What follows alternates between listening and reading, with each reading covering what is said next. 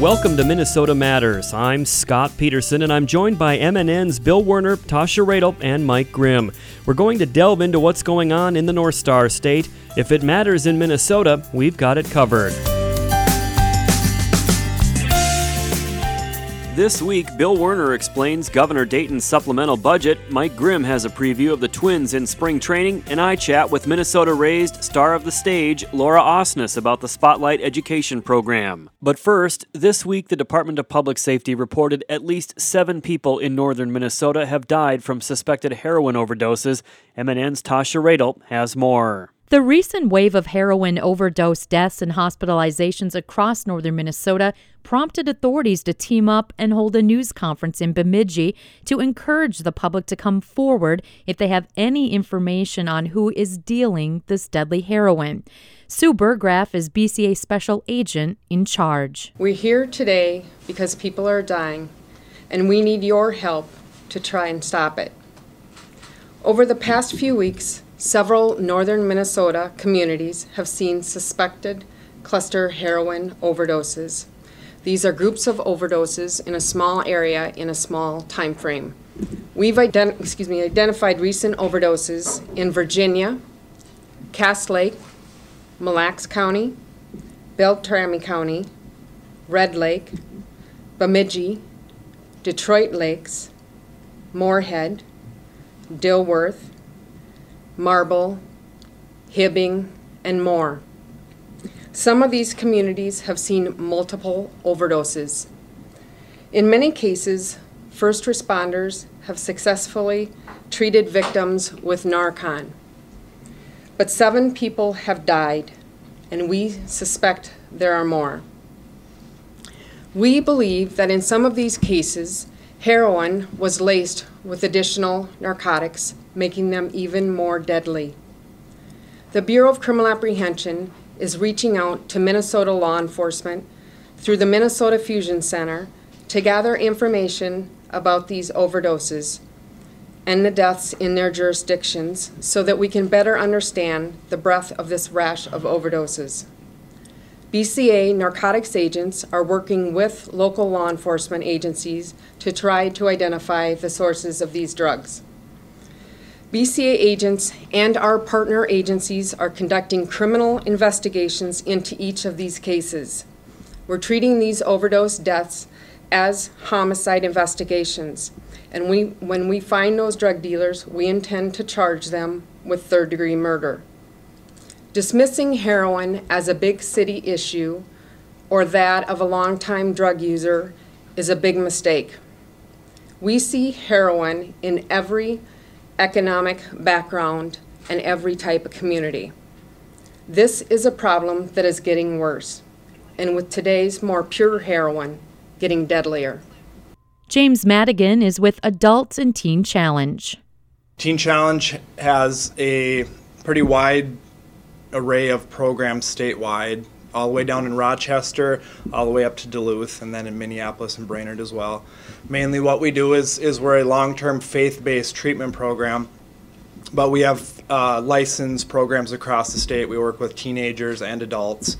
And the heroin epidemic, which it's been called, which I completely agree with, is something that we've been seeing, on a daily basis for a few years now. I looked at some numbers this morning as I was walking out of my office, and in 2010, 4% of our clients were in there for heroin use. That's not to exclude, opiate pain pills, and other kinds of opioids out there. So about 4%. And then today I looked at our actual clients that are in the program currently, and it was 30% of them are in there for heroin use. And then on top of that is the opiate pain meds and all the other painkillers that are included as well. So, the numbers don't lie. Something is definitely changing. What we noticed is about 50% of these people that are on the heroin now reported that they started with prescription pain meds. And not only did they start with prescription pain meds, but 32% of those were high school students the first time they tried it. So these people were under 18 years old when they first got their hands on opiates. And then what we noticed is the pain pills are hard to find and they're expensive. And so now there's all this cheap heroin being flooded into, central Minnesota and northern Minnesota, and that's what they're all gravitating towards. And this stuff is potent and deadly. And you don't know from one day to the next what the potency is going to be. So one day you can do this much and be fine, and the next day you do the same amount, and all of a sudden your respiratory system's being affected, and you end up overdosing. Teen Challenge, like I said, has a wide array of programs, and we want to be a resource. A long-term faith-based program isn't always, what someone needs, and that's why we have some outpatient and some short-term, and Teen Challenge isn't always a fit, but we can definitely point you in the right direction and get you some ways to find help for someone you know. So do not hesitate to give us a call. Again, anyone with information in the recent spike of suspected heroin-related deaths is encouraged to contact their local authorities. Back to you, Scott. Thank you, Tasha. More Minnesota Matters after this. As a young teenage boy, I didn't even know what autism was. How do you even spell that? A few years later, I heard that a friend's cousin's son had been diagnosed with autism. I still wasn't sure what that really meant. When I went to college, my roommate's brother had autism. When I moved to the city for work, my best friend called me and told me his son had been diagnosed with autism. We were both in shock. I still remember the day I walked into the house and saw that look on my wife's face. I knew something was wrong.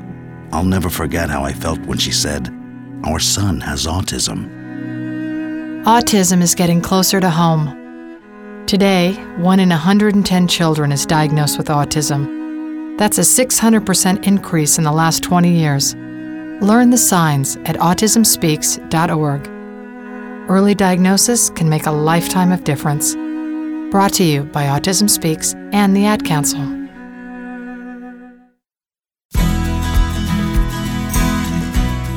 Welcome back to Minnesota Matters. $25 million to slightly expand state-paid preschool in Minnesota, expanding the child care tax credit, $100 million to improve broadband internet access, and $100 million to help close the economic gap between white Minnesotans and Minnesotans of color. Those are among major features of the supplemental budget proposal Governor Mark Dayton unveiled this week. MNN's Bill Werner has been covering it. And Bill, what exactly is a supplemental budget? Well, Scott, governors make their full budget proposals in odd-numbered years, and then they make adjustments based on subsequent economic forecasts. In this case, the $1.2 billion surplus that the state was expecting dropped to $900 million, and Dayton had to scale back proposed spending in some areas. One notable example, despite making it one of his top priorities, the governor reduced his funding request for pre-kindergarten to a mere $25 million increase, which would add only 3,700 four-year-olds to the program. I've had to delay it, and I've had to condition it on the economic forecast a year from now. And if the resources are available, we have that greater degree of economic certainty, I will absolutely make it my top priority and press for it. Governor Mark Dayton. And what do Republicans think about a funding increase for pre-kindergarten? Here's House Majority Leader Joyce Pepin. We increased that budget by 74% last year. We put 74% more dollars, over $100 million into early education for the biennium, and now I think there's an additional request of another $25 million. And so, we look at the biennium and do budgeting decisions based on that. So a little surprised that there's so many additional requests for dollars when really our goal is to provide tax relief. We feel Minnesotans have been taxed enough, and we would really prefer those dollars to go to tax relief. That's House Republican Majority Leader Joyce Pepin. Governor Dayton held firm in some areas, though, despite the shrinking budget surplus. He wants $100 million to improve broadband internet access, particularly in greater Minnesota. Grossly inadequate amount of money was provided in the last legislative session by the House Republicans, and if it hadn't been for the Senate, it would have been nothing at all. And then they go around and tell their constituents, well, apply for broadband. We provided $10 million for broadband when they know that's grossly inadequate for the scope of the need. But you talk about equal opportunity in greater Minnesota, broadband is just essential. So, all the lip service given to the needs of greater Minnesota better be backed up with some really serious money for broadband expansion. Governor Dayton, House Speaker Kurt Doubt, though, leery of spending $100 million on broadband access. We're concerned about needing some reform language with any additional spending.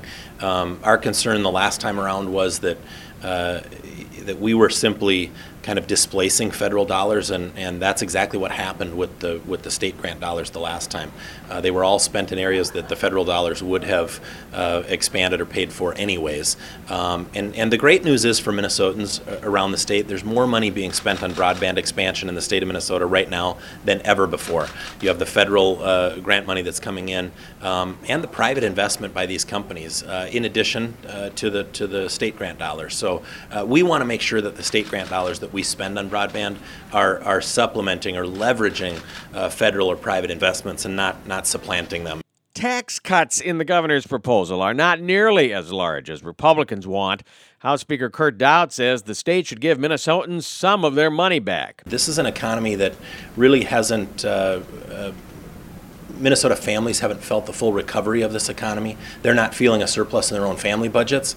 And, for the governor to come out, rather than propose to give them some money and some of their money back, some relief in their own family budgets, what he's doing is proposing to take more money out of their budgets. Doubt is talking about the governor's transportation funding proposal, which includes a gas tax increase. This is exactly the kind of thing that would cause the kind of slowdown that we've seen since the November forecast. I'll remind folks that we had a $1.2 billion surplus in the November forecast. Now they're projecting $900 million in the February forecast. That's obviously due to Minnesota's economy slowing down, and it's a direct result of the huge tax increases that Democrats put in place a couple of years ago. Governor Dayton, on the other hand, cautious about tax cuts. Any reduction in taxes is ongoing. And in fact, it increases each year, and it increases significantly in the next biennium. The fiscal consequence in revenue reduction in the following biennium and then the following biennium is really enormous. And that's why we need to be very cautious. The folks who say, well, this is going to generate more revenue than it costs, just haven't faced the reality of what happened to the federal government when they provided massive tax cuts back in the early 80s and threw us into these massive deficits. They hadn't looked at what happened in Minnesota when there were tax cuts in 2000, 2001, did not stimulate additional economic growth, put us on a fiscal precipice, and then with the Great Recession, we fell over the cliff.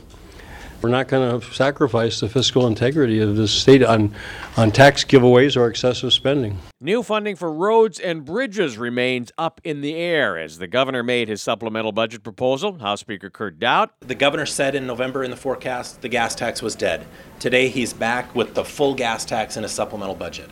I don't know if he forgot what he said a few months ago, that the gas tax was dead, but really the environment has not changed. Minnesotans really need to get some of their money back in their pockets. Governor Dayton responds, Republicans. They want to shift at least $500 million of biennium from the general fund over to the transportation fund, and then they want to give $2 billion in tax cuts. I mean, that blows even these budgets, the forecasts, totally into deficit.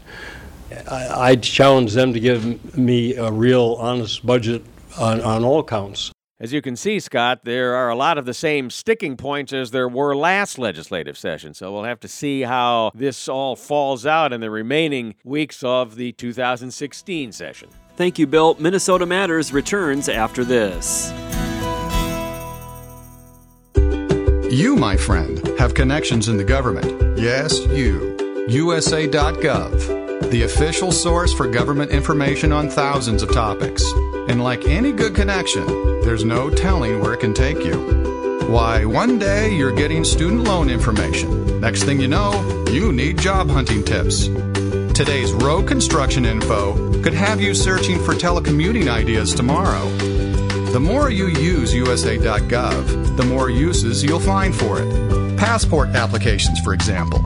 They've been known to lead to a sudden interest in travel advisories.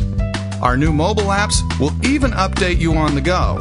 So whether you have information to get or ideas to give your government, check out USA.gov. Who knows? Lottery results today could lead to retirement planning tomorrow. USA.gov. With the right connections, there's no telling where you can go.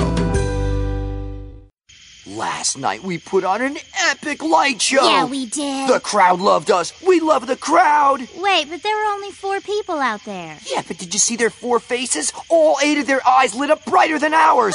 And we're fireflies. Yeah, we are. Hey, that one girl, she looked like she'd never seen glow in the dark like this before, and we invented glow in the dark. Yeah, we invented it. And we're gonna be out here every night, rocking out our light show at a forest near you. Woohoo! So come check us out. Check us out. And bring your kid, all ages show. Oh, but don't bring any of those glass jars, because they make us kind of nervous. Yeah, and I'm super claustrophobic. Whether you're rocking their world or they're rocking yours, some memories never fade. Come alive with the forest. Visit discovertheforest.org to find a forest near you and discover other cool things to do when you go, like fishing, biking, or even camping. Visit discovertheforest.org. See you later! Yeah, see you soon. Brought to you by the U.S. Forest Service and the Ad Council. Welcome back to Minnesota Matters. We're just more than halfway through the Minnesota Twins spring training schedule, which also means we're just 2 more weeks away from the opening day of the regular season. There's been a lot of heated competition in Fort Myers for many members of the Twins. The team's radio voice, Corey Provis, is spending the entire month of March in Florida with the team, so he has an insider's perspective on what's happening with the club. He sat down with MNN Sports Director Mike Grimm this week for an exclusive chat on Minnesota Matters. Well, Corey, what are your general impressions up to this point? I guess a little past the midway point of the spring training Grapefruit League schedule.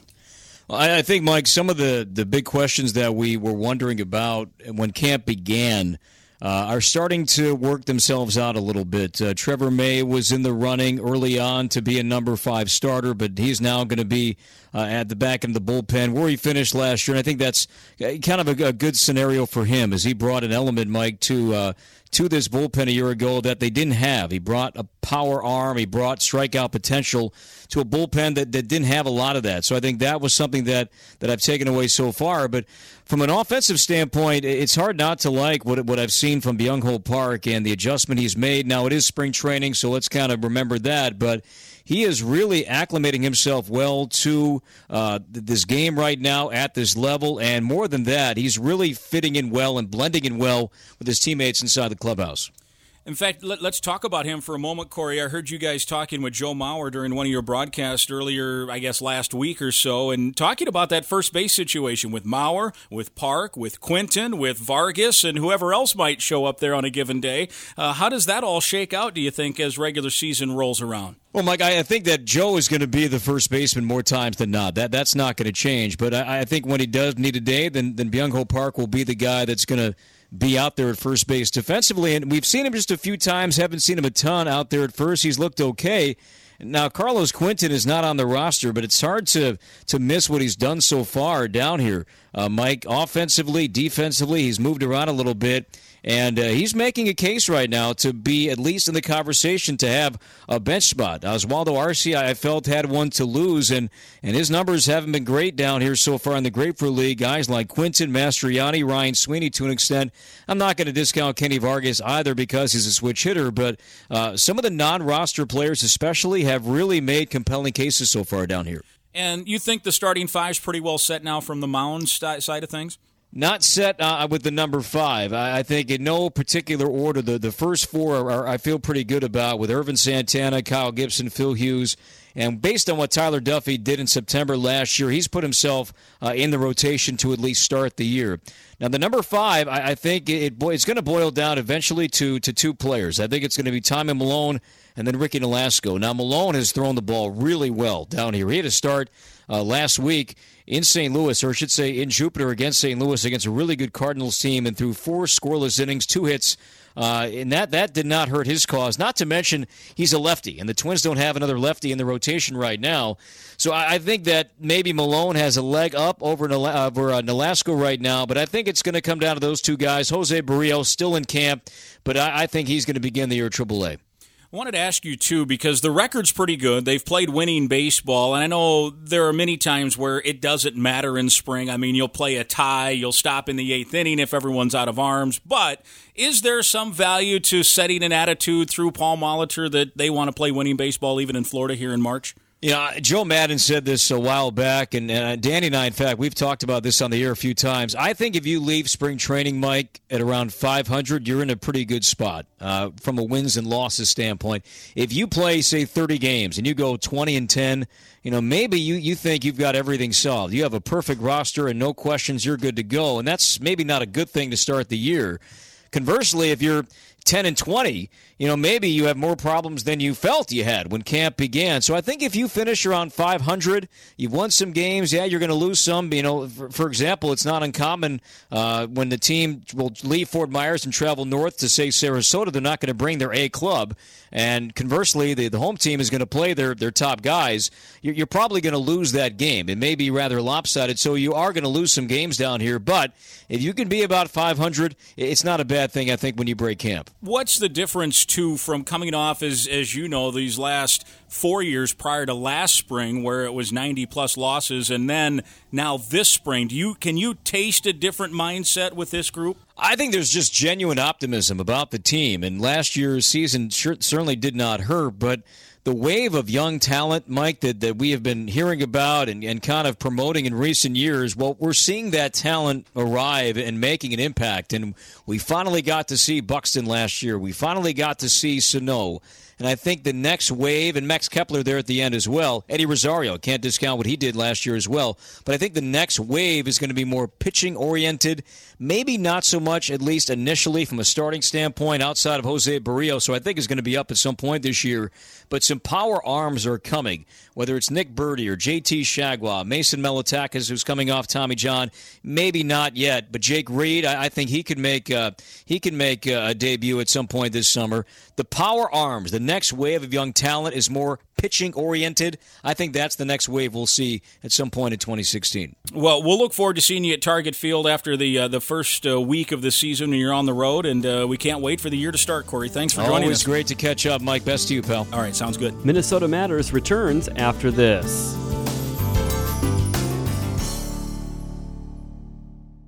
Who might you save?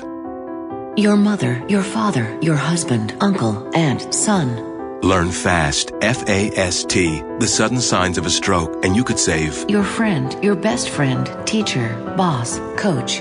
F, face drooping. A, arm weakness. S, speech difficulty. T, time to call 911. F-A-S-T, face, arm, speech, time.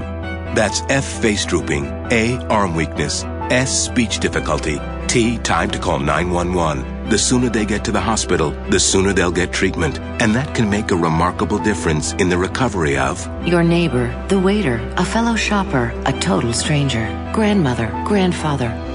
So learn FAST, the sudden signs of a stroke, then pass it on, because you never know who might save you. Your wife, your colleague, teammate, mother. Spot a stroke fast. Visit strokeassociation.org. Brought to you by the American Stroke Association and the Ad Council. Welcome back to Minnesota Matters. I'm Scott Peterson. The Hennepin Theater Trust Spotlight on Education program is in full swing, and participating Minnesota high school students are gearing up for the big Spotlight Showcase at the State Theater this summer. I recently spoke with Minnesota's own Laura Osnes, star of Broadway and concert stages throughout the country, about the program. The Spotlight Education program honors students and high school musical theater around the state of Minnesota. There are now over 80 schools involved, and every year in the spring, the thing this year is June 12th and 13th, there's a gigantic showcase at the end of the year where all of the students come together and put on a big showcase at the State Theater downtown in Minneapolis, and it's a huge event where all the students are honored for their amazing work in theater, and these high schools are recognized for putting on wonderful shows. And the whole emphasis this year is on education, especially. The Hennepin Theater Trust really wants to highlight the fact that these students are getting master classes with professionals in the business and learning valuable skills, such as confidence and teamwork, cooperation, coordination, leadership, stage skills, all those types of things. Singing, yes, in addition to singing, dancing, and acting. And it also recognizes the technical aspects of theater and what goes on behind the scenes, and recognizes people who are leading in those areas as well. So it's really a full circle thing in the arts and all of the skills that the arts really do develop in these young minds and young bodies. So just to make sure that I understand, we do have people who are professionals who are coming into the schools and helping sort of give these kids education as it relates to musicals and life in general. Is that what it is? Absolutely. There are a bunch of professional theater people working in the business in Minneapolis that are coming to work with the kids throughout the year, teaching workshops, doing master classes. I came in and I taught a master class actually last night with about 50 students. We were doing some dance workshops yesterday, and they got a chance to have a great Q&A and ask some questions about the business and about my experience.